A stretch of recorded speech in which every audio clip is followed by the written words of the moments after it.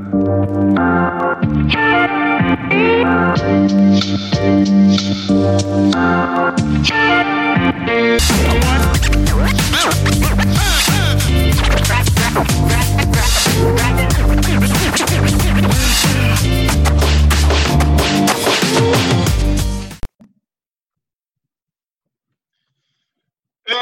what's up, sports fans? Thank you again for tuning in to the Nerds Who Live podcast.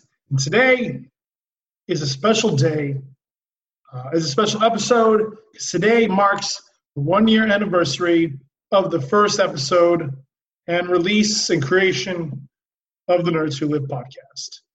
So exactly 1 year ago today, on June 19th, I did the first episode, which was the origins of strength episode, or to become your own origin, create your own origin story.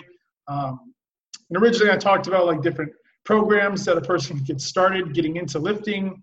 And really I wanted to make a show that I wish I had as a resource of just direction for things, but also to ingratiate and learn about lifters and athletes who are farther along and deeper into the sport and the strength sports in general, and then equalize them. I love traveling to gyms.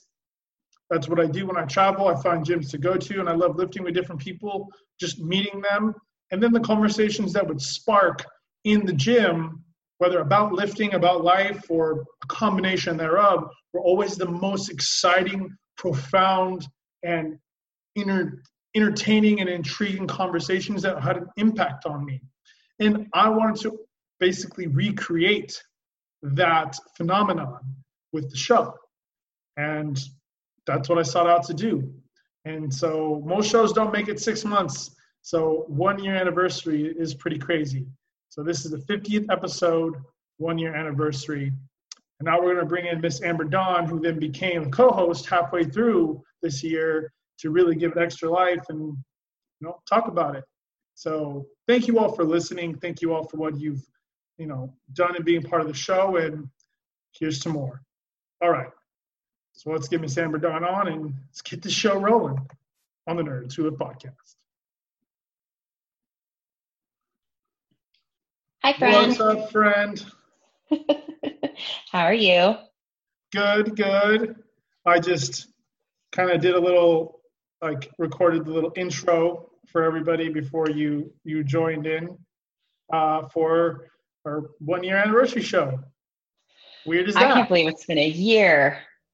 I know. I can't either. And it's funny. I mean, we almost missed it because I just happened to be like, it was about this time last year that it started, but I really didn't remember. And I just happened to look back, and yeah, it was June 19th was the first episode. That's great. I don't even remember the first episode that I listened to. It must have been, I want to say it was with Chris and Brianni, but I don't even recall. I guess I could attempt to scroll back through our Instagram feed and see if I find the very first, one, but I think so too. I think it might have been about that time of, I don't know if you found it before, but yeah, it might have been that. Because I remember we talked about I remember when you first shared it. Yeah, it was Chris and Brianni, and then you kind of happened to talk about how you wanted to eventually work with Chris, which you now do, and all that kind of stuff, and obviously put it out into the universe, and it happens. Yeah, it did. And I remember it being like, yeah, just ask him, he'll say yes, and he did. It's been pretty cool to watch the podcast grow as much as it has, and the people that you've gotten to talk to, that I've gotten to be a part of as well. It's very cool. Yeah, it really, most shows don't make it 6 months, let alone a year. We don't quit, right? No, we really don't. I'm stubborn as fuck. That makes two of us, so people are in for it because we're not going anywhere. Yeah, I know, right? Just might as well. And, and it is hard to, I know we've talked about it personally, but it's hard to find a niche, especially in our sport, it's like you have, just other, other podcasts, and just in general, the world is flooded with podcasts. So it's hard to differentiate yourself and be interesting because, what is it's documented conversation, like you're not doing anything entertaining other than just sharing information. So it's kind of wild that people just like listening to other people talk. Well, I've said it before. I don't remember what episode. It might have been with Joe. Maybe it was on Joe's episode, but we talked about like documenting conversation, and that we live in our society being so like quick, give me, instant response. We don't have a lot of deep conversations. Not for some people, don't know how. Other people, they don't have the means or the time, or they don't know people. Like I moved around all my life. I never had really close friends. So having close friends or people that I knew that I could have very deeper or just more complex conversations was very rare.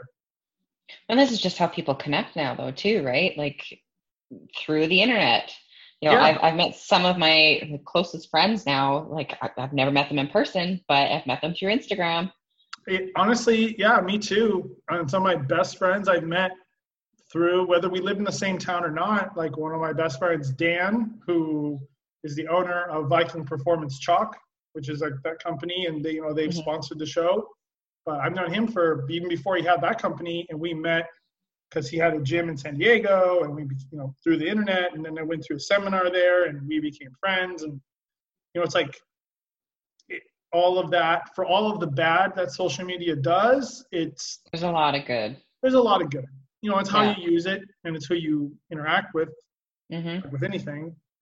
But yeah, some of the coolest people in the world that I've been lucky enough to interact with are connected through our mutual humor or interests or, whatever because of that. So yeah, it's a very powerful tool these days. Like not just for communication and interaction, but for business. It is. And just the medium too, because really, podcasting is just an extension of radio. It's documented radio, and replay backable, in its own right. So it's like, really the art form has been around since then, and it's just evolved to fit the lifestyles and attention span of our current culture, really. But it's kind of cool. It's also kind of cool because when I was a kid, I always wanted to be on radio. I'd record the radio shows, and I even got to go on a radio show once as a kid because I won some like thing for like kids sports, like kid athlete of the month award in my town, because I had won a karate competition in the area, and so I won that, and I got to go in and give an interview in the local radio station, and so I got to like be in the recording booth and like get interviewed by the guy whose show I listened to all the time. And it was really cool. And I thought that it was super fun. And I was like maybe 12, 13 when I got to do it. It was a super cool experience. And I just remember like loving it. And to this day, I still enjoy that medium. And so it's kind of cool that I've fallen into having a show. That's really funny, actually, because I remember growing up, I wanted to do the same thing. Yeah. I wanted to be on radio, or I wanted to be on TV somehow. So, like, you guys have MTV down there. We have Much Music up here in Canada, and I always thought like being a VJ, is what we called them, would have been really cool. Funny, when I had a short little stint that I lived in Idaho before I moved back down to California. My grandmother had an international like music video, like her, because she's Sicilian, so she liked to see like international music and stuff. And one of the international channels was the Much Music, the Canadian channel. Swear to God, when we said that, I was like, I know that. I've seen that. Oh, Much Music. Yeah, she had like international like satellite package, and it had like a Much Music, the channel, but it also had a couple other ones. They had like an Italian one because she watched that, and then they had other ones. It was kind of cool. But yeah, I remember that. It's particularly. really interesting how things have changed now, though. Like, it's very strange to me in a way that music videos are still kind of relevant. Like, people are still making music videos Yeah, because, just in like, YouTube that's what I watched, right? Like, in that's the what we morning. watched on MTV and Much Music, and Yep. that's not something that I even turn on anymore. Yeah, I mean, yeah, now it's on YouTube or it's on Instagram. Like that's how you watch your music videos. You know, it for the few bands that do that still. Hmm. Yeah, no, it's interesting. Again, it's like interesting what has survived, but then have just morphed to fit the landscape of our culture. Yeah, it's been pretty cool to be a part of. Hmm. I agree. You know, I didn't even remember that radio story until just now when we talked about it. I totally haven't thought about that in years. Um, so it's kind of cool. And I kind of said on the intro, um, you know, like, did I ever tell? I think I've told you how I started the show. Yeah. Yeah, how I lost a bet. Yes. Yeah, yeah, I lost a bet. Yeah, and And so here we are. so I mean, so for those that don't know, like, I lost a bet to a friend. We were lifting, and he said something along the lines of like having like some sort of like podcast or show, and I don't know how, but I actually had said like if I was going to do a show, it'd just be like Nerds Who Lift because I'm so nerdy and I like lift. And he's like, "That's a really good name. You should do that." I'm like, "No way that hasn't already been done." He's like, "I don't think so." I'm like, "No, like it's pretty cool. Like it's clever. Like I liked it. No way someone hasn't done it or hasn't been used." And he's like, "Well, you should check, and if it's not, then you should do it." And I was like, "Fine, bet. I'll go look tonight, or when I get home, and I'll see." So sure enough, I went back home and I looked, and no, the closest thing was Nerds Who Drink. There's a podcast, nerds. Yeah, and I don't know if it's still even around, but yeah, they're just nerds who would pick a topic or a movie or some nerdy thing, and they would just drink as they talked about it, and would get progressively more drunk through the show. And then I took a week to learn how to do it, and then I downloaded the program, and then fucked with learning how to use the program, and then so probably within a 10-day span to release the first episode, 1 year ago, today. So Wow. I just yeah, can't believe it's been a year. I mean, either it feels Like like longer. in general, just like it's been a year. With like we've Yeah, gone through so much in the last year already. Like I yeah, just can't wrap my head around that, how it's been that long already. I know. Oh. I'm in like 50 episodes. Like that's a lot. So like reflecting on the last year, I guess what are some of your favorite experiences so far? Um, Obviously, yeah, all the people that I've got Hmm. to talk to and like connect with, and then that's been awesome. Being recognized. I've been recognized twice, which is kind of cool. I mean, the first time was from one of Scott's other lifters who happened to recognize me, but also did listen to the show. Hmm. And we were at a meet. He's from the East Coast. His name's Aaron.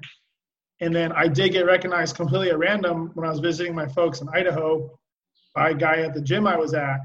And he was like, "Do you do that, the pod, it's a powerlifting gym." And he's like, "Do you do that, that Nerds Who Live podcast?" He like caught me on my way out. His name was Paul. And he somehow recognized me. Like I didn't have anything on, like I didn't have like my shirt on or anything. He just recognized me. And then I guess he like, while we were in the gym and I like had posted like my bench or something, he was like, "I'm also at that gym." And he ended up seeing me and like finding me at the gym. So That's that was cool. kind of cool. Yeah, that was fun. Um, but yeah, definitely the people becoming more intertwined in the community because of it, because Hmm. people who have seen the show or heard it, you know, if I do meet them and then become more ingratiated with them. That's been fun. So like when I went to Vegas, I got to have dinner with Joe and Scott and Bama, and hang out with them. Just little things like that to become like a part of the community or relevant to it without, I mean, I'm not a good lifter. Like I don't have any, I haven't won anything significant. I haven't done anything significant or have a good total. And I'm not like a good coach or, anything like that. So I don't really have anything like that. I think like most of the other shows do, like you have Coach's Corner, which is Tony Montgomery and Jaffe, who are just really strong and smart coaches. And then you have Bama, which is Bama's show. And then you have, the Ritual, which is, Riley and Tim. And that's actually, Ritual has their whole audience in Mass. And then you have, there's the Girls Who Powerlift, right? Women Who Powerlift, or that show. Yeah, and there's of course like Table Talks, the lead FTS, Dave Tate. That's Table Talks. So it's like you have, and those are like the main ones. And obviously there was the broadcast that was around for a while. They haven't done anything in a while, but still, like you had those, and they were all just people who just were have a lot of pull in the community. In the community, And then there was me, just like just diddling around, just kind of weirdo. So it was kind of, that's been my favorite thing is the people and being a part of the community more so. For there. Yeah. That has to be. Yeah, that's what I love about the community too, though. It doesn't matter if you have a big total, if you're making, let's just say big gains in the community, just to be a part of the community in any sort of way, like you're a positive influence on the community. You're everybody's cheerleader. Yeah. And that means something. So your total doesn't matter. Just the fact that you're a good person, that's why people connect to you. Yeah, I mean, I feel like anyone who you connect, you have a big heart and you work hard. And it's just that if people see you train hard and you put your all into it, that's the infectious part. Is just people who really put themselves into it, whether they get a lift or they don't. It's like, but did they put their their heart into it? And those are the ones you root for. Are those people who they put their heart into it and they just they pull you in to them because they just have that magnetism of that, of that passion. And so I think that's, so you're, whether it's 200 pounds or 600 pounds, if you're lifting with your all, that's what the community responds to. Yeah. Of course, don't get me wrong. It's pretty cool to have a nice total and to have somebody lifts under your belt, but I would rather be just a genuine person within the community and be respected because of that and my hard work and my consistency and drive and positive influence again than what my total is. Because your total does not define who you are. Yeah. I mean, Ed Cohn has said it multiple times on various platforms, people will remember how you treat them before they remember your total. Absolutely. And most people unless you're really a nerd of the sport in terms of numbers, don't know all of Ed Cohn's numbers, totals, or records. They know how they made him. They know how he made them feel. Exactly. Absolutely. They know watching lifts. They can be like, oh, I saw that one lift that he did this, or the one lift where his knee caved in, or I saw that one deadlift he did. They know the lift, but they don't know the number. They just know watching Ed Cohn and the impact and how they felt watching it and what that did to them. And then if you ever met Ed, and I've only met him once in passing, he's the nicest person ever. He's so sweet. It's ridiculous. he's so nice. Yeah, and in general, in meeting the people that I've met, having been on this season, the last season, the impact that say Joe left on me, even just working with Jordan on with Prescript, they're just such good people and genuine people. That is what I remember. Like, they're both incredibly smart human beings. They both have a big pull within the strength community, but like none of that matters if they're going to be assholes. Yeah. Yeah. And yeah, it's amazing. I remember even like the one episode that I did with Scott. Mm-hmm. Our first episode, like the tagline of the episode was like, "Don't be a dick" or "Don't be an asshole," and we're like, it was something like that. And it's really just that. If you care, again, you care, you bring heart, and you're just not an asshole. The amount of like awesome things and experiences you can have in the community and the people you meet is a lot. You know, like, and that's what I liked about the sport, and has kept me in it more than other sports that I've been a part of, is that community. Like, I don't know many other sports who have a similar, strong it's true. And there's always going to be shitty people everywhere you go, in any sport, in any community, but there's a lot more positive that comes out of the sport than there is negative when it comes to the people. Oh yeah. I mean, I've been told I have a lame podcast, or, by that one guy. One guy. Yeah. Yeah. That one guy. But that's one person, and that one person doesn't matter. Yeah. And it sucks to have that kind of, I guess, feedback or criticism. I mean, we've all been bullied to some point, and at the end of the day, it's like, it might just be one person. What matters is the people around you and the people that know you, that support you and love you. That one person, the way they talk about you, whatever negative shit they have to say, it can suck, but it means nothing.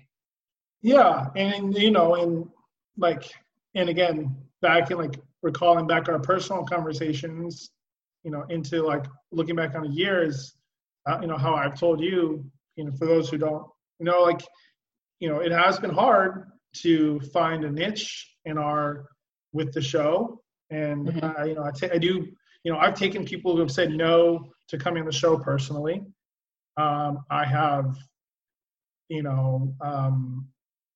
I've like definitely like reflected and equated back when, it's maybe not as well received as I see other shows, other people's shows, are, or the support that they get. And sometimes I get, I'll get my own type of like jealousy of wanting that kind of support, like, or and I've taken it personally, or thought that people either don't like me or don't take me seriously enough to give me that support. Like, if they just, just think that I'm I don't know, or what do you call, like someone who just like is trying to like pick up on other people's coattails because I'm not already someone in the sport. Right. I don't know, like that's never been said to me, but that's how I will feel. That's how you take it. And you shouldn't, because I mean, I know it's hard to not take things personally, because I'm pretty sure I would feel the same way to an extent, but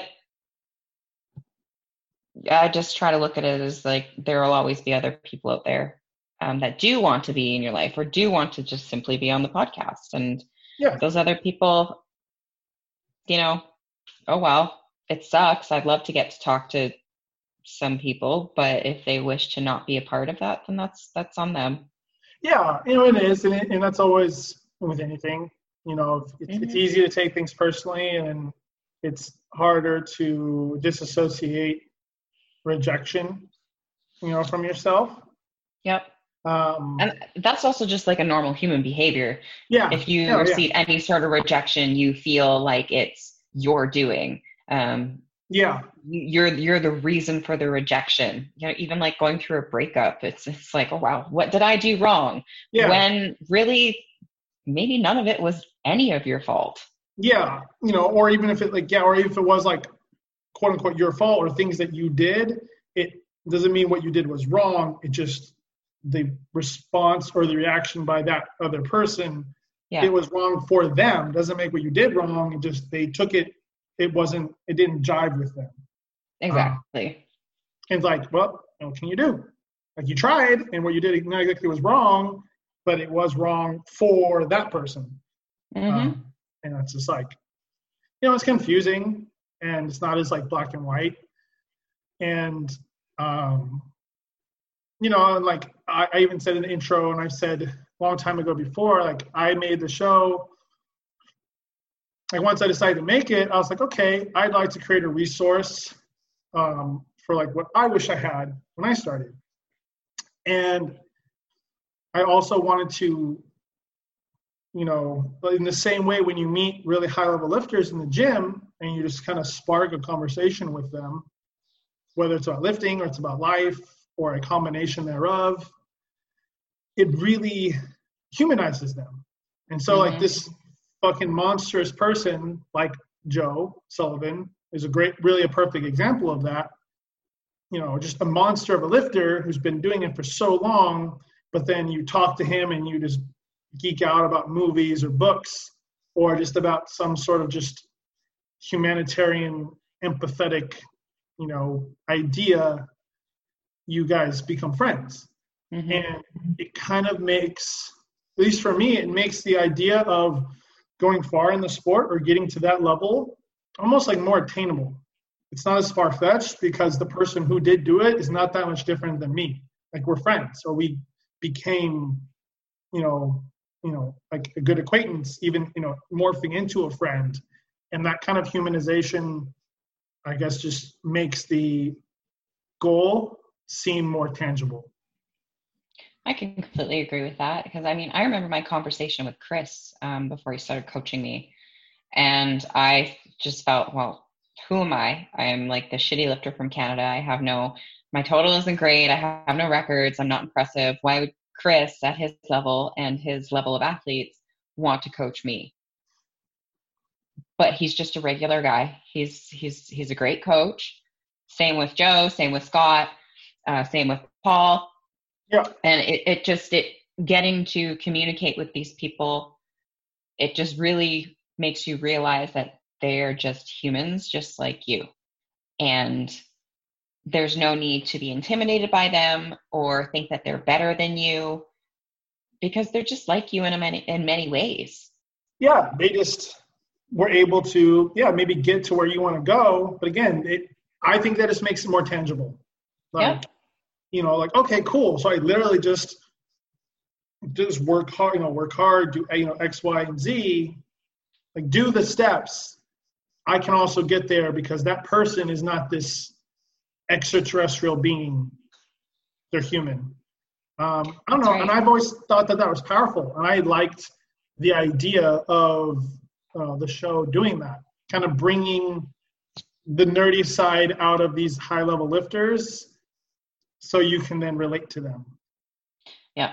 I mean, that's why I was pulled to the show more or less, because you and I are just regular people. So I saw you're just a regular person like myself, getting to communicate with these elite level athletes whom I look up to, whom you also look up to. And it was like, okay, I can relate to this. Yeah. And it just, you know, maybe a little bit more informal. And I know the show has had like a hard time in terms of I'm not tech savvy, so having good audio quality was always a challenge in the beginning. Some shows were okay, some were not, which was always a bummer, especially if it was a good guest and the audio didn't come out great. That was always just like kicking the knackers. You know, then eventually, like, obviously kind of got that figured out with you and, like, you know, learning how to, you know, record better. And then, finding a niche with things or, different things like that. Like, it's a process. It's hard. And it's a learning experience. You're not going to be great at something right off the bat. Yeah. You know, and I think we've talked about, we did talk. I told you how, like, in the beginning, I was almost kind of lucky because I had the novelty of the new podcast kind of working for me. And I was able to get a lot of, like, listenership. I don't know the term. A lot of listeners off of that. But of course they would then rotate, kind of drop off. And I was like, fuck, like, what do I do? You know, like, how do I fix that? Because Because like, I know like, so like our, this is like an example, like my very first episode from a year ago has 603 plays as of right now. I'm looking at it 1 year ago. And then, so then I have that one. And then the other ones are all about actually in like the 300s. Bama's, of course, is in the 500s, first one. Then I have almost 500 with Alex Uslar, Alex Uslar of Hybrid Performance. He was like a really, people knew him a lot, and he shared it. And then my biggest one still to this day is Sean Noriega. We have 1,491 plays on his episode. It's also the longest. There's going to be normal ebbs and flows, right? Yeah. Like this is 1 year. You made it an entire year without dropping off. And yeah, the last season was in a super weird time. Yeah, it really was. as much free time as people had on their hands, I still think, there was other priorities and other focuses. And it does take dedication to listen to a podcast, to sit down and actually absorb everything. And I think the last few months, people have just not been in that headspace. Yeah, you're right. I mean, really, things are still weird. They're getting a little better. Yeah. But yeah, they're definitely still weird. And yeah, you're right. I think people they've been overwhelmed. People have been. I just think their focus has been elsewhere, to be quite honest. Mentally exhausted. Yep. I mean, right, and like understandably so. We all have been, and even I have been. And I had said to you how even last season, like I was happy to be back, but I definitely felt very creatively stunted. Yeah. So I felt bad because I felt almost lazy because I should have been doing more, but I didn't know what to do. And so I just was like, okay, I'll just ride it out and just try to enjoy what we know, the new direction of the show, which I did and I did. And so it's fun to now through that feel better about things, now want to get more momentum going. So, and make it another year and hopefully really, really go far in that next year. Oh, we'll make it another year. I know we will. Oh yeah. And that always just comes with evolution, and again, necessity breeds ingenuity. Mm-hmm. So, and we've got some cool things coming up this upcoming season. So we got that to look forward to, and then we just pick up from there and keep growing. Yeah, exactly. And and hopefully maybe we can even come up with something, or maybe some other thing that no one else has done yet, in our little niche genre of the podcasting world for powerlifting and strength sports. Need to get an Olympic lifter on. Haven't had that yet, really. Like I've had the one person who has done Olympic lifting other than you is Chad Delaney, who's one of Bama's coaches, and he was an Ollie lifter before powerlifting, but he got much deeper into powerlifting. So I would think it would be cool maybe to try to get a current active, Ollie lifter, Olympic weightlifter. Yeah, there's a few that I know. Yeah, just to I don't know, hear from them, because they're a strength sport. They are they're the sister strength sport. So it would be cool to just kind of talk to not a powerlifter who's done Ollie lifting, or a powerlifter who wants to get into Ollie lifting or does it for fun, but an actual competitive Ollie lifter. I definitely have a few in mind. There was a point where I actually went down to California and I trained at a Juggernaut when it was, they had that gym down there, and I worked with Courtney. Oh goodness, I cannot remember her last name. She's coming to mind though. I would not hesitate to reach out to her. She's no longer competing, but she's a coach, and she's got quite a big resume under her belt. What's her last? Do you remember her last name? I think I might try to remember if I know who you're talking about. Oh my goodness. Why am I blanking here? Is she blonde? Like she's Yes. and Yeah, she looks she's like a 52 kilo lifter. yeah, and she lives in Colorado now. She makes Yes, like seaweed. she's with Colin Burns. I Yeah, met that's him as her. well. Yeah, and they have a pig. Yes, they do. Yeah, no, I follow her too. Yeah. It's like I don't know why I can't remember her last name, but yeah, um, I know exactly who you're talking about too, and she she's would be really very funny. interesting to talk to. Yeah, she's really funny. Like I think she's a really God, I can't I literally do see her on Instagram. Well, I have a lot, and now I literally can't remember. But yeah, I know who she is. She coached Kristen Pope for a while, Yeah. who's an Ollie lifter, and that's how I found her. And she's a very um, I don't know. Whenever I see videos of her coaching people, she's always yelling and She's a very colorful coach. yeah, Let's she put it is. that way. Yeah, she is. But she's a very good lifter, and she's Yes. always. It's kind of funny because she's always subbing as someone who's kind of like, I've done this for a long time, and I kind of almost hate it, but I can't stop. Yeah, Like, I would definitely love to talk to her because she coached myself and my ex-boyfriend when we went down there, and it was a hell of a day. A very good coach. She's funny as hell, just very, very honest, which I very much appreciated. And it was a really cool experience. It would be actually kind of cool to catch up with her. So that could be something. I could try and reach out to her and see if she'd be willing to do something. She's been kind of under the radar for a while. yeah, she has. I remember like she didn't compete for a while, then she started competing again, and she tried. She got into a really big competition where she placed second. I think she did was the last thing she did, and yeah, she's just been kind of quiet since then. Because I remember Yeah. watching her decide to compete again, watching her go do that, and like seeing that. So it's actually it's funny that you mentioned her because I knew exactly who you were talking about. But she's a great lifter. Yeah. Like technically speaking, she's like one of the best Ollie lifters to watch because she's so technically proficient. Like yeah it's just her lifts are pretty yeah and they're so pretty snappy. yeah they're really snappy, and then she's always so just like eh. Yeah. And then I think her coach's name is Amy.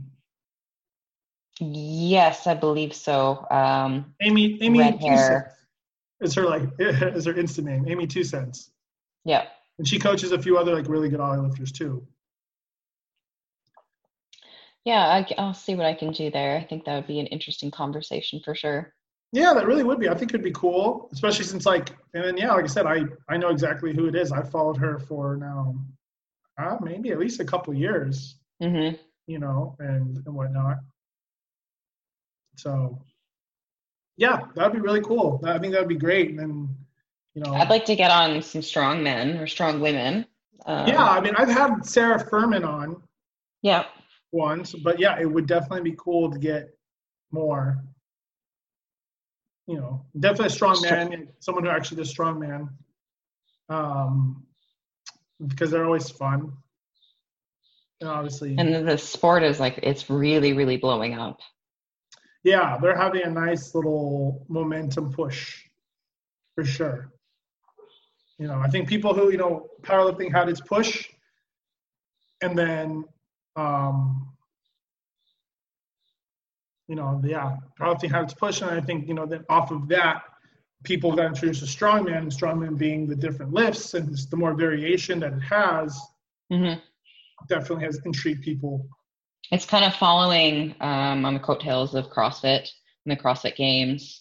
Well, now that CrossFit has fucking shot themselves in the head, you need someone to take that place. And hopefully, I would really love strongman and Highland Games to be the kind of the strength sports that take the place of CrossFit.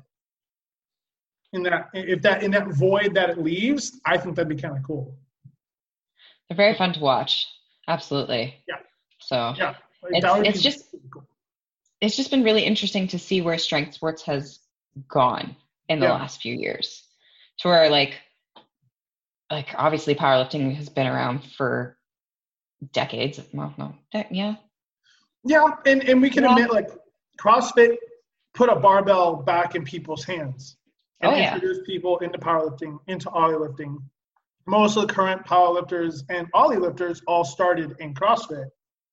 Or a lot of them.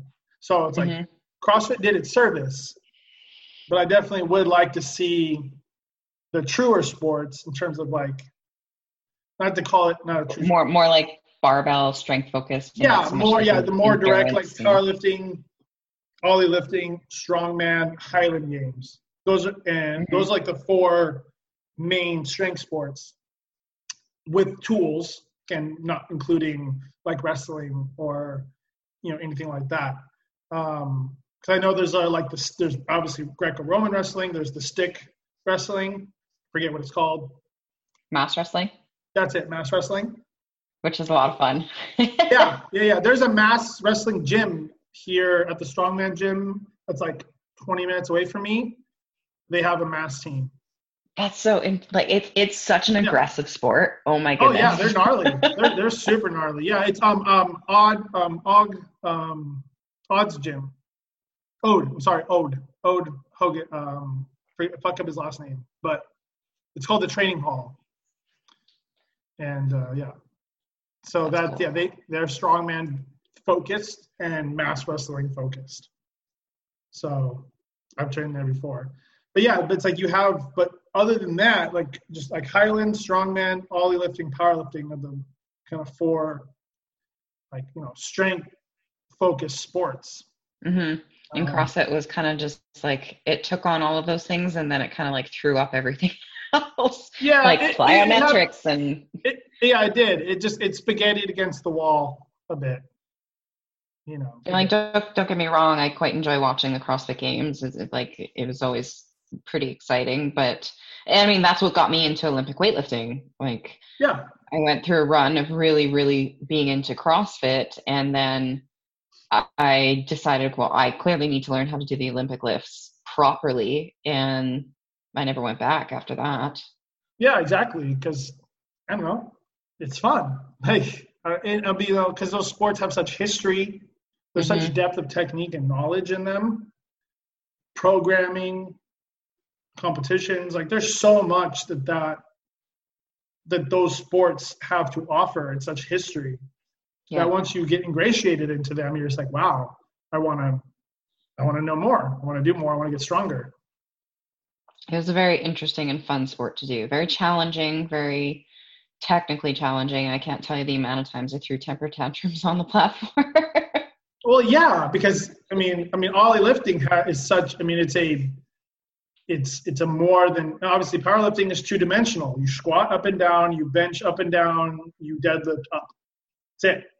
In ollie lifting, you just have your clean, your snatch, and your clean and jerk, but from the ground, snatching itself into triple extension to overhead, and then clean and jerking, cleaning, squatting it up, jerking it up, all the variations, and just the art of the triple extension and getting under the bar is its own fucking monster.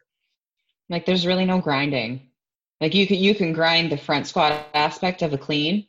Yeah. But you're not grinding anything else. You can't grind a snatch. Yeah. No one's gonna. I for sure. Let's grind through the sticking point of your snatch coming out of the hole. No. You're just gonna fall. It takes a lot of finesse. Yeah, and that's really what it is. It's finesse. Like, all the lifting is finesse. And it's for them, it's like powerlifting, we like seeing grinders, people who like grind, like push and have grit. While ollie lifters, they like to see people who make it just look almost too easy. Like, effortless. Yeah, effortless. Like, how effortless, and weightless did you make the heavyweight look? We don't want to see you grind. If anything, we want to see you just pop it up. Yeah. Like, this is a PR. He's never done this weight before by 15, 20 kilos. And like, whoop, it goes up. Like nothing. It's beautiful to watch. Like, the hook grip videos are some of my favorite videos to watch on Instagram. and they do it so well because they show you the lift, and then they show you the slow-mo of the lift. Yeah. And then they show you the lift one more time. So you can, like, initial impression, see it in breakdown, the slow-mo. And then now that you've seen the nuances, watch it a full view again to, like, really appreciate it. So the fact that they do that 3-step process is so cool.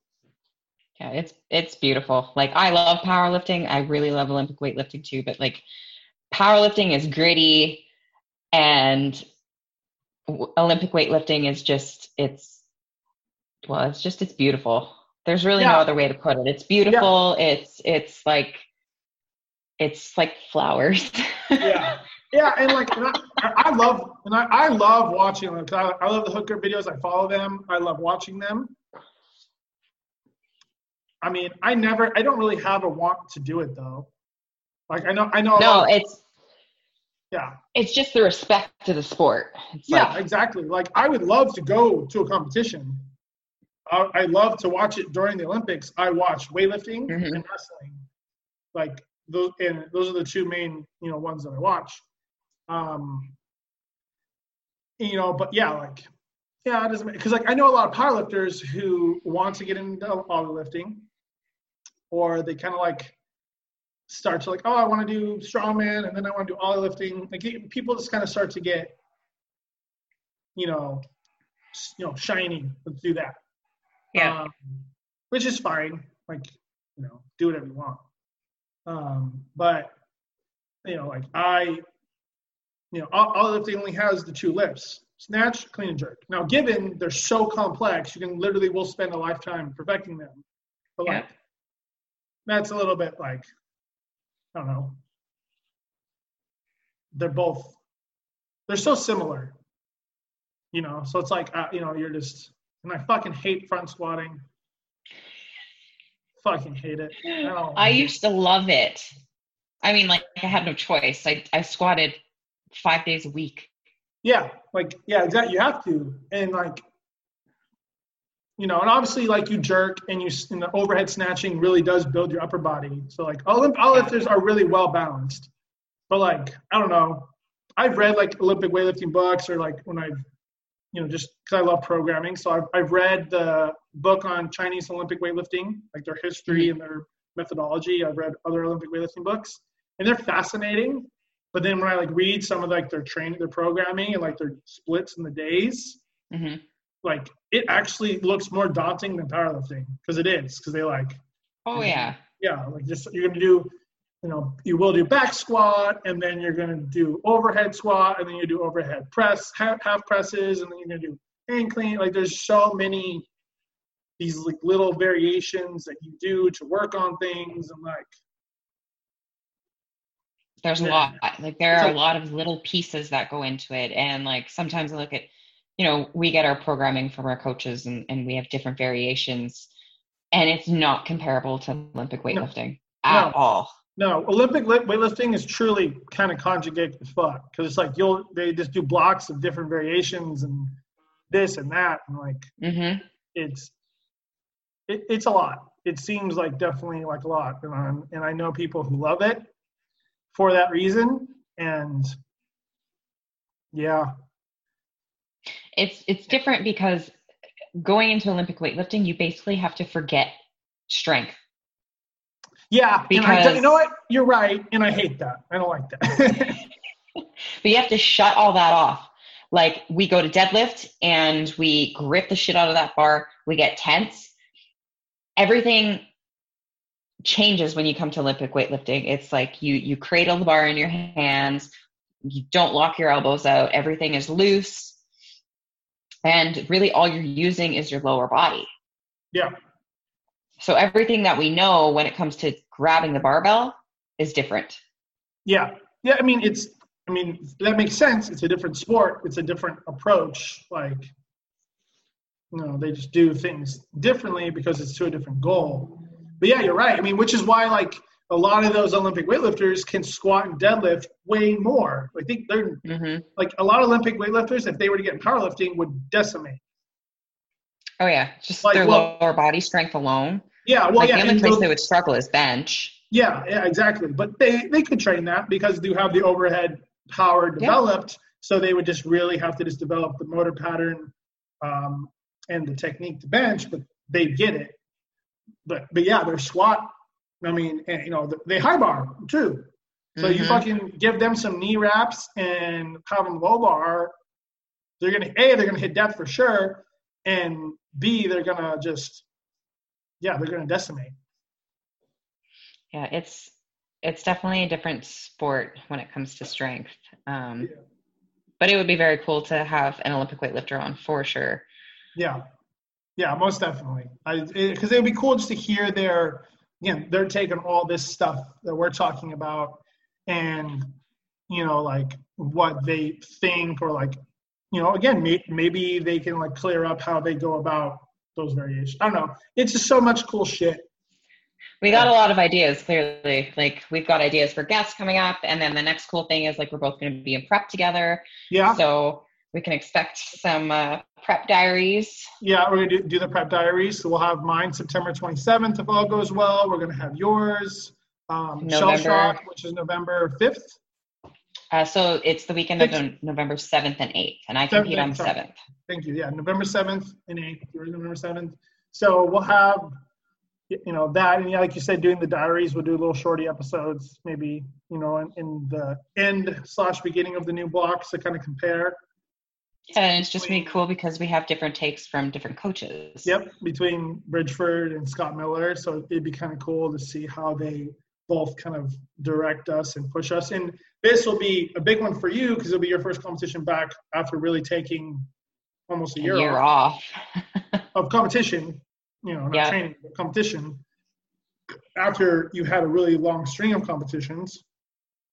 And then, of course, me, you know, obviously trying to like push to have, like, you know, just to get, you know, a more, you know, kind of get myself on the scoreboards a little bit so I can get on the invitationals.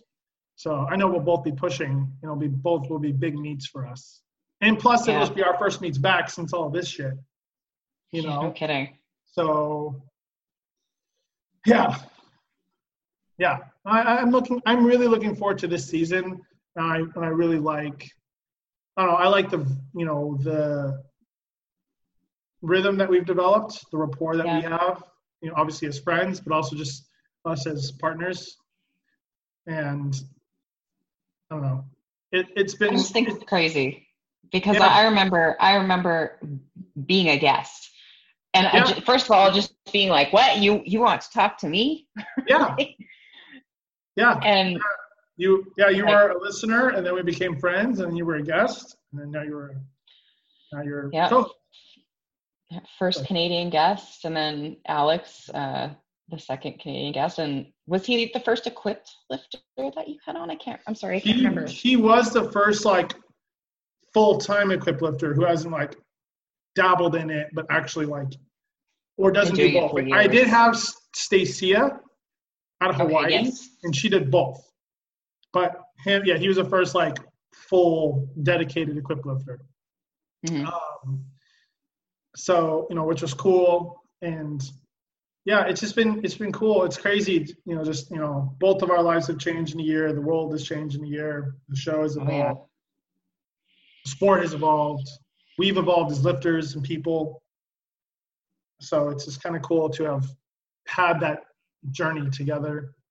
And I mean, fuck, I don't, like, this is kind of the longest running gig I've had. I don't think I've even had, I mean, I was a trainer for a couple of years, but I had side jobs, but I haven't had any other like endeavor or like project that I started that wasn't about like just lifting or something other physical that's lasted, you know, a year. Well, that's something to be totally proud of then. Like, I'm proud of you. I'm very proud of you. Thanks. Yeah, I appreciate that. Yeah, I'm proud of myself. Like, looking back, you should be.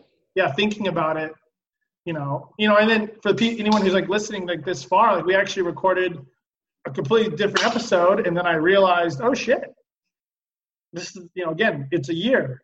I didn't like, this is the 50th episode, so we didn't talk about that.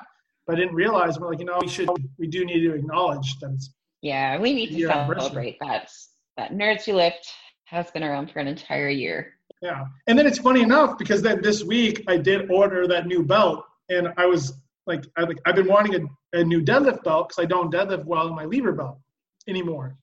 So I was like, no, I want a Pioneer cut, like so I can maybe get it a little bit. I want it to be 10 millimeter instead of 13 millimeter.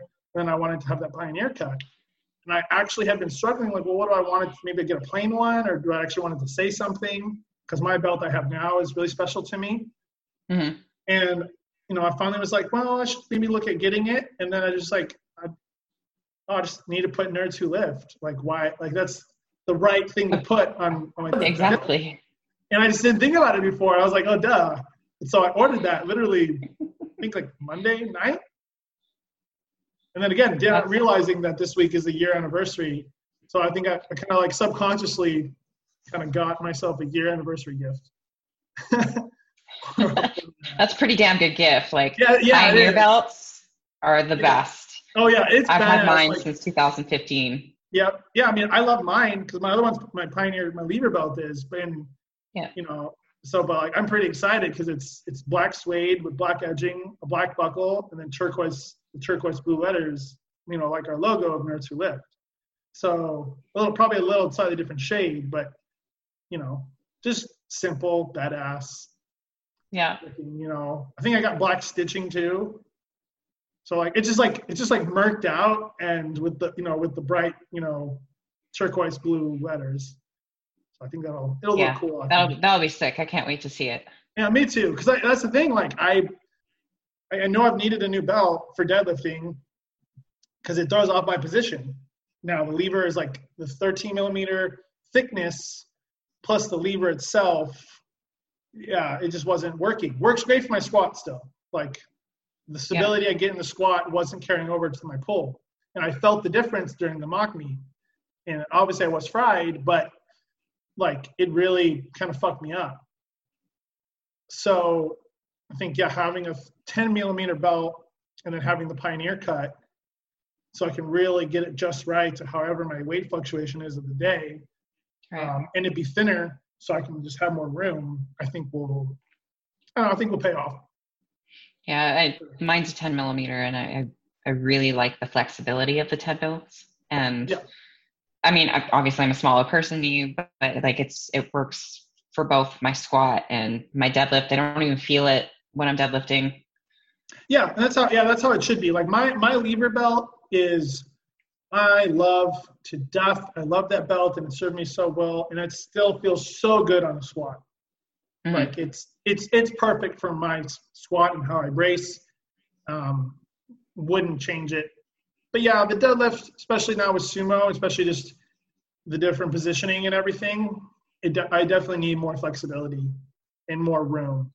Yeah. Because even like Scott was like, well, you either need to get like a thinner belt or you go beltless. Since I was like doing better beltless than when I put on the belt. Yeah, so. And that's a very common issue for lifters when it comes to the deadlift. Yeah. So I'm super excited for you. Me too. No, I'm excited to, however, it definitely will be here in time to train with it for prep and then use it in the meet. So that's, that's exciting. And it probably will get here even before I even start. Scott wants me to belt up. So I really will have time to break it in, use it. And so that's exciting. That'll be cool. Well, we got some cool things coming up, so I'm very excited for both of us. Me too. And I'm so glad that we've, like I said, and I've said it before, but I'm so glad that we're doing it together. Us as friends, that I've had you on. And you did, you really did save the show. From my God, no. I mean, I might have pulled something out of my ass at some point, but I didn't know when. And but it really, having you to kind of help pull me, especially when I've had my low days or when I'm behind, and then just that extra, the other guests. I mean, most of the guests from last season were all you. Like actually all of them except for like two. were your friends that you pulled, and I'm so thankful, for you. Stop. And you've been you've been such a good friend. Like, we've become such close friends, and like, I just, you're just one of the people who, like, when I need someone, I just know to reach out to you. And so just having you, not just on the show, but just in my corner and having us together has been special. And I really don't know where I'd be this year, without, just having you around sometimes. Well, the feeling is very, very mutual. It goes back to, like, the internet can be used for good things. And you've been there for me during some pretty crappy times. I mean, Yeah. we've both been through some shitty times together. And, like, I would have never imagined that I would have this friend across the border that, I've never met in person, but you're absolutely one of my very best friends. And I'm very grateful to have you in my corner. Yeah. There's few people who actually will check on me, and you've always done that, and obviously I check on you too, or, have that. So, yeah. So it's cool. Again, what this show and the year has brought me more, the sport of powerlifting has done a lot of good for my life. Yeah. And then it in turn gave me a show, which then further gave me more people in my life. And yeah, it really all traces back to fighting the sport and then creating a show, like, kind of out of it. And since then, my life has just been rich with such cool people. Yeah. That's no, pretty I was just saying this the other day, like, I've never had a very, like, a serious and a solid group of friends until, like, the last year or two of my life. Like, not just, like, friendship with you, but Misfit, everybody a part of Misfit. Like, Yeah. I've never had a group of friends like that I know have my back, that I would do anything for them and they would also do anything for me. I've never had that until now, and powerlifting brought that all to me. So it's like, the sport is amazing, and I want to get more people into it, and I just love watching it grow, and I love watching all the new lifters become a part of it. And I want to, like, bleed the community onto them. It's like, this is how amazing it is. Yeah. If anything, I hope that, like, our show does together is maybe that we do that. It's like Coach's Corner, they give, like, their knowledge of lifting and programming, and, Ritual Podcast, their thing is they're really motivational and, like, mindset, and, like, they talk about really cool things. And then Bama is just fucking Bama being who she is, which is amazing. And I love her, but hopefully maybe we, our niche is that people kind of get a sense of what the community is like, just on a friend level, and, like, the support of each other, and who you can find and learn from, and just who can enrich your life through. So maybe. I totally agree. I think that is a great way to look at the podcast and kind of the route that we want to take it in, and we want to continue to grow it in. We just want it to be welcoming for everyone of all levels, because the sport is welcoming to everyone of all levels, and it can do wonderful things for you. Yeah, you can just find some of the best friends you've ever had and watch yourself grow and do things you've never done and have experiences that change you. Mm-hmm. And that's all through a sport where we just squat, bench, and deadlift, and slap each other, sniff ammonia, bondage each other up, gummy candies, and, listen to heavy metal or country, whatever. Whatever works, whatever gets you amped up. I have a friend that likes to listen to Taylor Swift when he lifts. Wait, come again? Yeah. He's very comfortable listening to Taylor Swift when he trains. Breaks out a little Tay-Tay, a little T-Swizzle before he... Oh, yeah. Oh, Tay-Tay. But yeah, we're all individuals, but we're all very much the same in many ways. Yeah. And that's what brings us together. Yep. And I know all sports are supposed to do that, but Mm-hmm. I still maintain that our sport does it differently than any other sport, I agree. really. Yeah, I So, mean, like Olympic weightlifting for 2 years, and I felt super ostracized. So, like, yeah, I love the sport, and I'm not knocking it. I'm not knocking the community. That it's just different. they're the jocks. Yeah, they're all, kind of like all, the preppy kids. yeah, all lifting is the preppy kids, the jocks. Strongman is the football team and the wrestling team. Yeah. And powerlifting are the punk and goth kids who who hang out at the track or in the acting room. Right. That's what we are. Yep. But actually, I think Misfit are the most perfect examples of that. We are misfits. Oh, absolutely. The Misfit powerlifting, I think, is one of the most quintessential examples of a powerlifting as a community. Yep. I mean, Scott's, gym and company Stronghouse, they actually are that, as they are when you know them and everything. But obviously Stronghouse, you can't really tell that just of the name, but once you get to know them and the company and the guys behind it, Scott, Eric, and Tanner. But Misfit, I mean, from just the name, it's that's that. We really are. They're powerlifting in a nutshell. They really are. We're all a bunch of misfits. We're all like the black sheep of some sort. We Yep. all march to the beat of our own drum. Yep.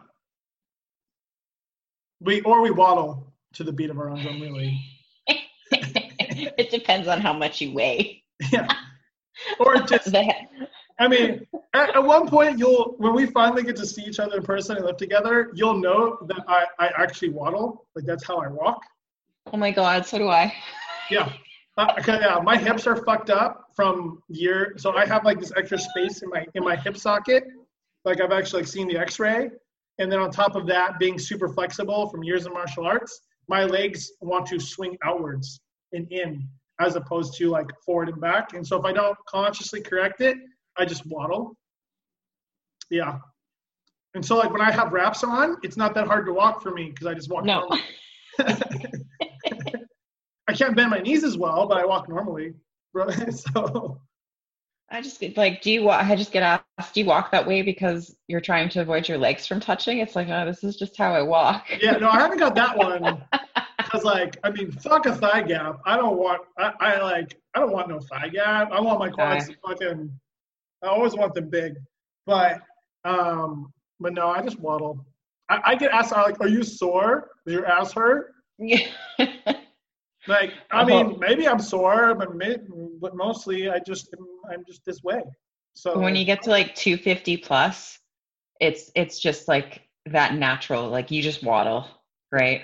Yeah, I don't think I'll ever be that big. I'm gonna be happy to stay in the 220s as a maximum, frame building. Yeah, you got to find a place that's really comfortable for you because everybody thinks add mass and get strong, and yeah, okay, to some extent, but you're gonna get to a point where you're actually very uncomfortable, and your performance is going to be hindered because of your size. Yeah. Yeah, exactly. And in your health can potentially be hindered because of your size.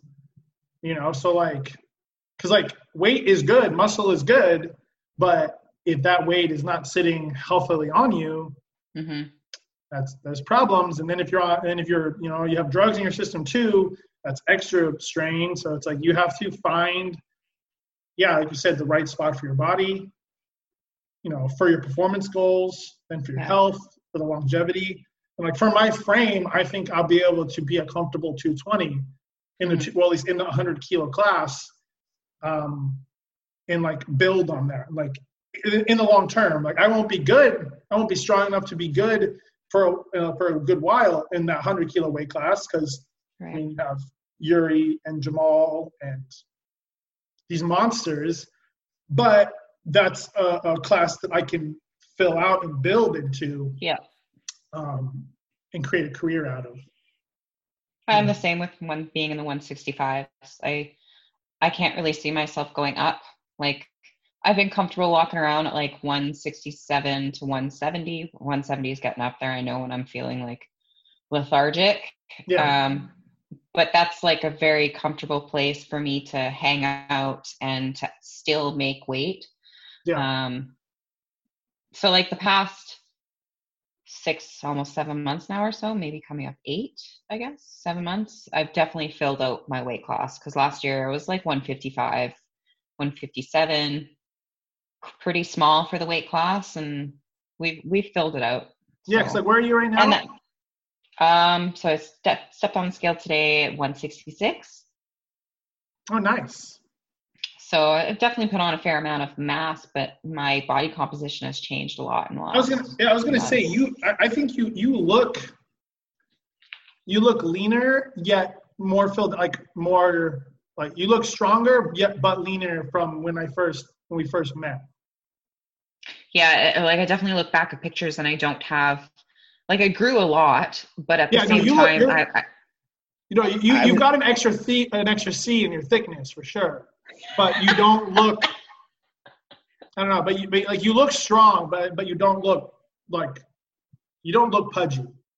No, between like the training from Chris and then working with Paul in nutrition, I've definitely put on a fair amount of good size. Like, definitely in my arms, in my back, my chest has filled out a lot too. So yeah, it's sometimes like that weight definitely can get to you, but your shoulders and your traps have gotten wider too.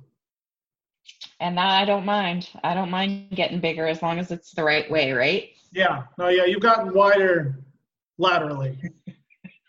I'm more broad. Yeah.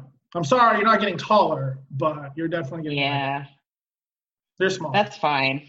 Yeah, you're a small person. So there's a lot of thickness here, that's for sure. Yeah. Yeah. And I stepped on the scale today after the gym and I was at 202.6.3.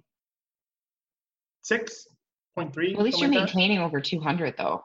Yeah, but like I'm also holding more fat on my side. Only my sides. Only my goddamn hips. That's just where you're predisposed to it. I fucking hate it. I'm genetics. I'm gonna take a fucking cheese grater to it at some point. Like it's not even like, because if it was like evenly dispersed, I'd be a little bit more like whatever. But instead, I'm just like, I look like a pear. That doesn't help. My friend Alex called me fat today. And I was like, I saw that. What the hell? Like, fuck you, Alex. Fuck you. I'm like, but it's like, that's the only place I have fat is just like my hips and like a little bit on my lower abs, but mostly on my fucking hips. Nowhere else. Not my chest, not my legs, not my ass. Maybe a little bit of my ass, but not really. But like, I mean, it's just weird. It'll come off though with being back in the gym. Like the higher activity level. You've been training in your garage mostly for the last 3 months, but like that stuff takes time. Yeah. No, it does. But it does. And I know that. And plus, like, I want to put on the weight. So I know that comes with it. Like, I know that. And he just called me fat. And I just was very pissed. I was like, fuck you, Alex. That is uncalled for. It was. But no, I mean, I actually started taking HGH fragment peptides. Okay. It was like a week and a half ago I started, or I did like kind of a low every other day kind of thing. And frag helps with I forget the name, the special name, but essentially it's your fat conversion. Yeah. Is HGH, I don't know, do you know about HGH frag? Not so much. I just take HGH. Yeah. Well, okay, bougie. No. No. So HGH frag peptide, the fragment, obviously is as it says, it's the fragment of HGH, and it's like the precursor. So your body helps pull your fat, the cells that you need fat to make your own HGH. So you're essentially you're just putting in, instead of straight HGH, you're putting in more of the base building blocks to pull your fat to make more of your own HGH as a Interesting. peptide. So it's literally it's called HGH fragment 171, something like that is the number. But it's that little the fragment, and then your body will add the other parts to make the whole hormone. And That's interesting. but you lean out a lot because it supercharges again lipids are the base of hormones. Right. So it supercharges the pull of your lipid storage to convert into hormones by giving it that instead of just straight HGH or straight other hormone. Right. So I did it just kind of as a little bit to kind of like see how my body reacted. Reacted good,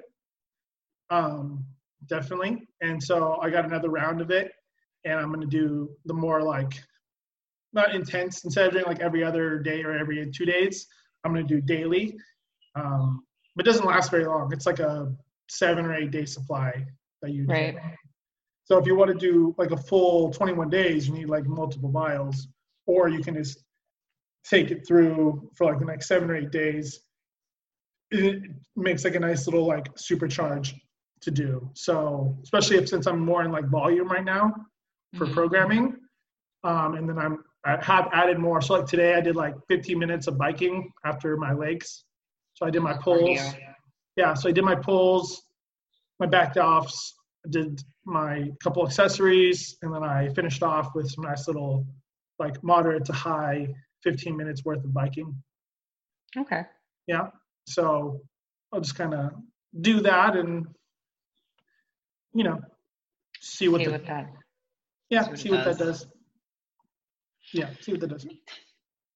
Well, yeah. I just started my cycles of Anavar, and I've been on growth all year. That's something that's consistent. And then LGD 4033, so like Androl. SARM. I started that as well. Nice. So you have VAR, HGH, and LGD. Yes. Nice. Yeah, nice. And the LGD doesn't pass through the liver, so combining it with Anavar isn't very dangerous. Yeah, no, that makes sense. Not non-hepatotoxic, and then have the HGH on top of it. So far it's been good. It's a very mild dose for the LGD. It's one of the only SARMs that has actually made it to human trials. Right, I remember. And I'm just like, I'm starting to now really feel the impact of it. Like I'm starting to feel stronger, a lot harder. But I know what Anavar feels like, and this feels different. Much more. Yeah, I remember. Yeah, I remember when you started it. The first you said you had squats, and you said your quads got like super pumped. Yes, that was insane. And now it's like I feel it in my upper body all the time. Yeah. So. No, that's awesome. It definitely makes sense the fact that you've gotten wider. I mean, your bench, your upper body, you have a solid upper body strength in general naturally, but on top of that has done that. Yeah. Right now I'm only cruising at like about 230 to 250 milligrams a week of Sustanon. Yep. Which I started and I like much better. I was on Ephenate for the longest time. That was my first one, but Sustanon feels a lot better because it has a nice mix of the fast esters to long esters. Right. That feels really good, and it has been really nice. So just doing like 230 to 250 a week with that. And once we get to about, I think 12 weeks out or so, yeah. So once we get to 12 weeks out, I'll switch to Super Sustanon, which is just an addition of no ester, fast ester, long ester, Masteron, and NPP. Yeah. So that'll be cool to have. And I really liked NPP and Masteron. I just took it on my mock meet, and I really liked the combination. And so I think the Super Sessanon with the MPP and the Masteron on my training days, it's pretty low. Like it's like those two are only going to be 100 milligrams each a week. No, 200 for Masteron, 100 for MPP a week. So very small little doses that I'll bump it up, but they're all faster esters. So I'm excited to see what a full cycle and prep, like training cycle with those fast esters, what that does. Right. Yeah.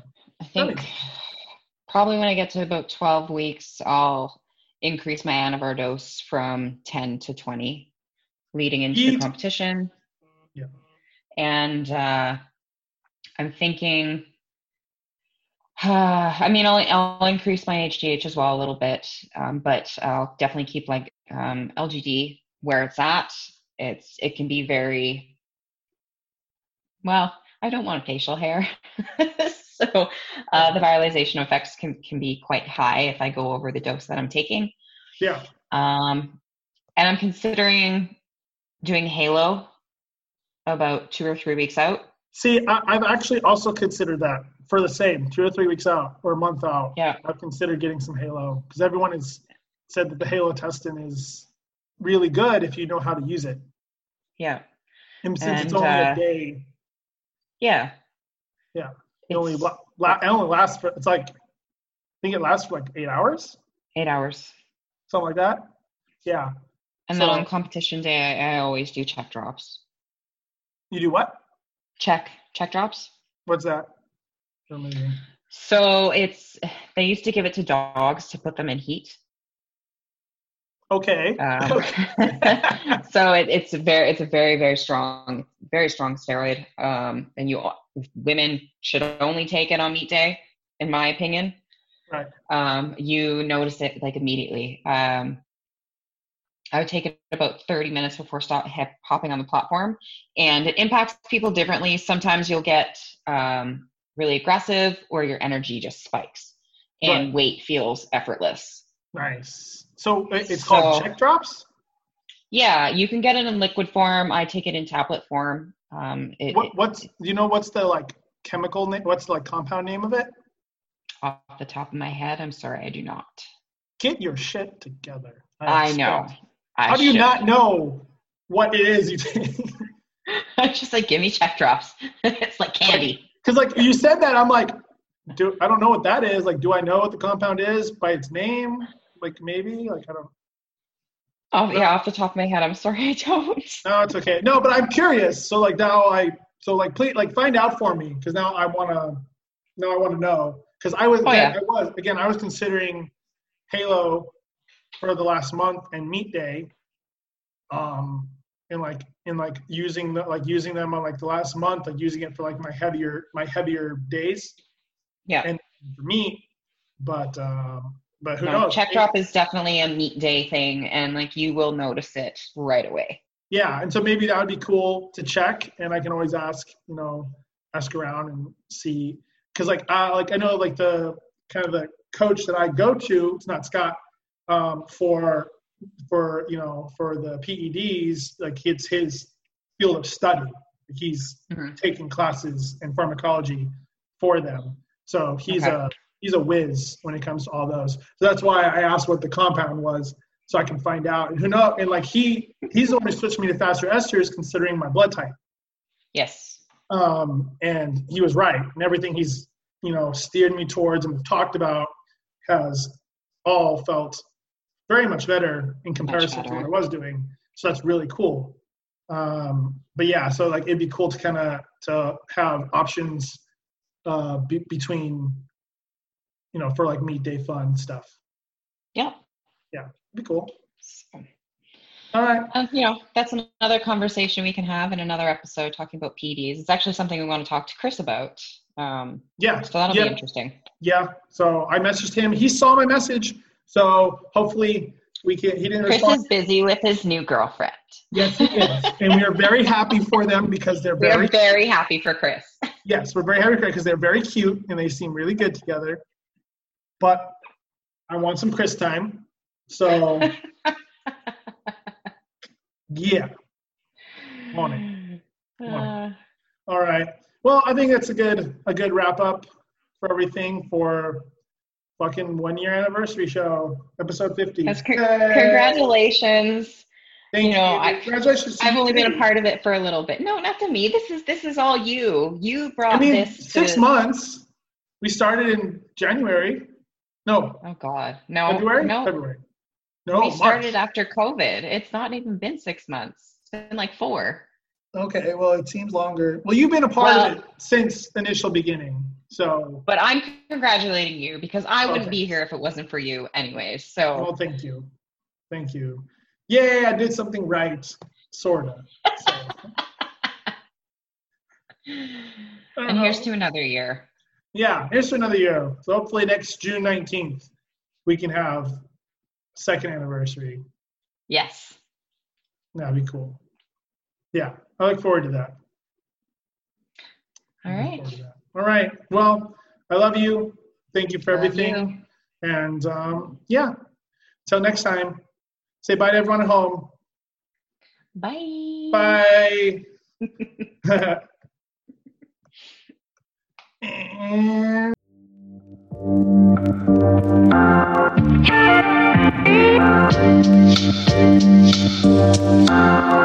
And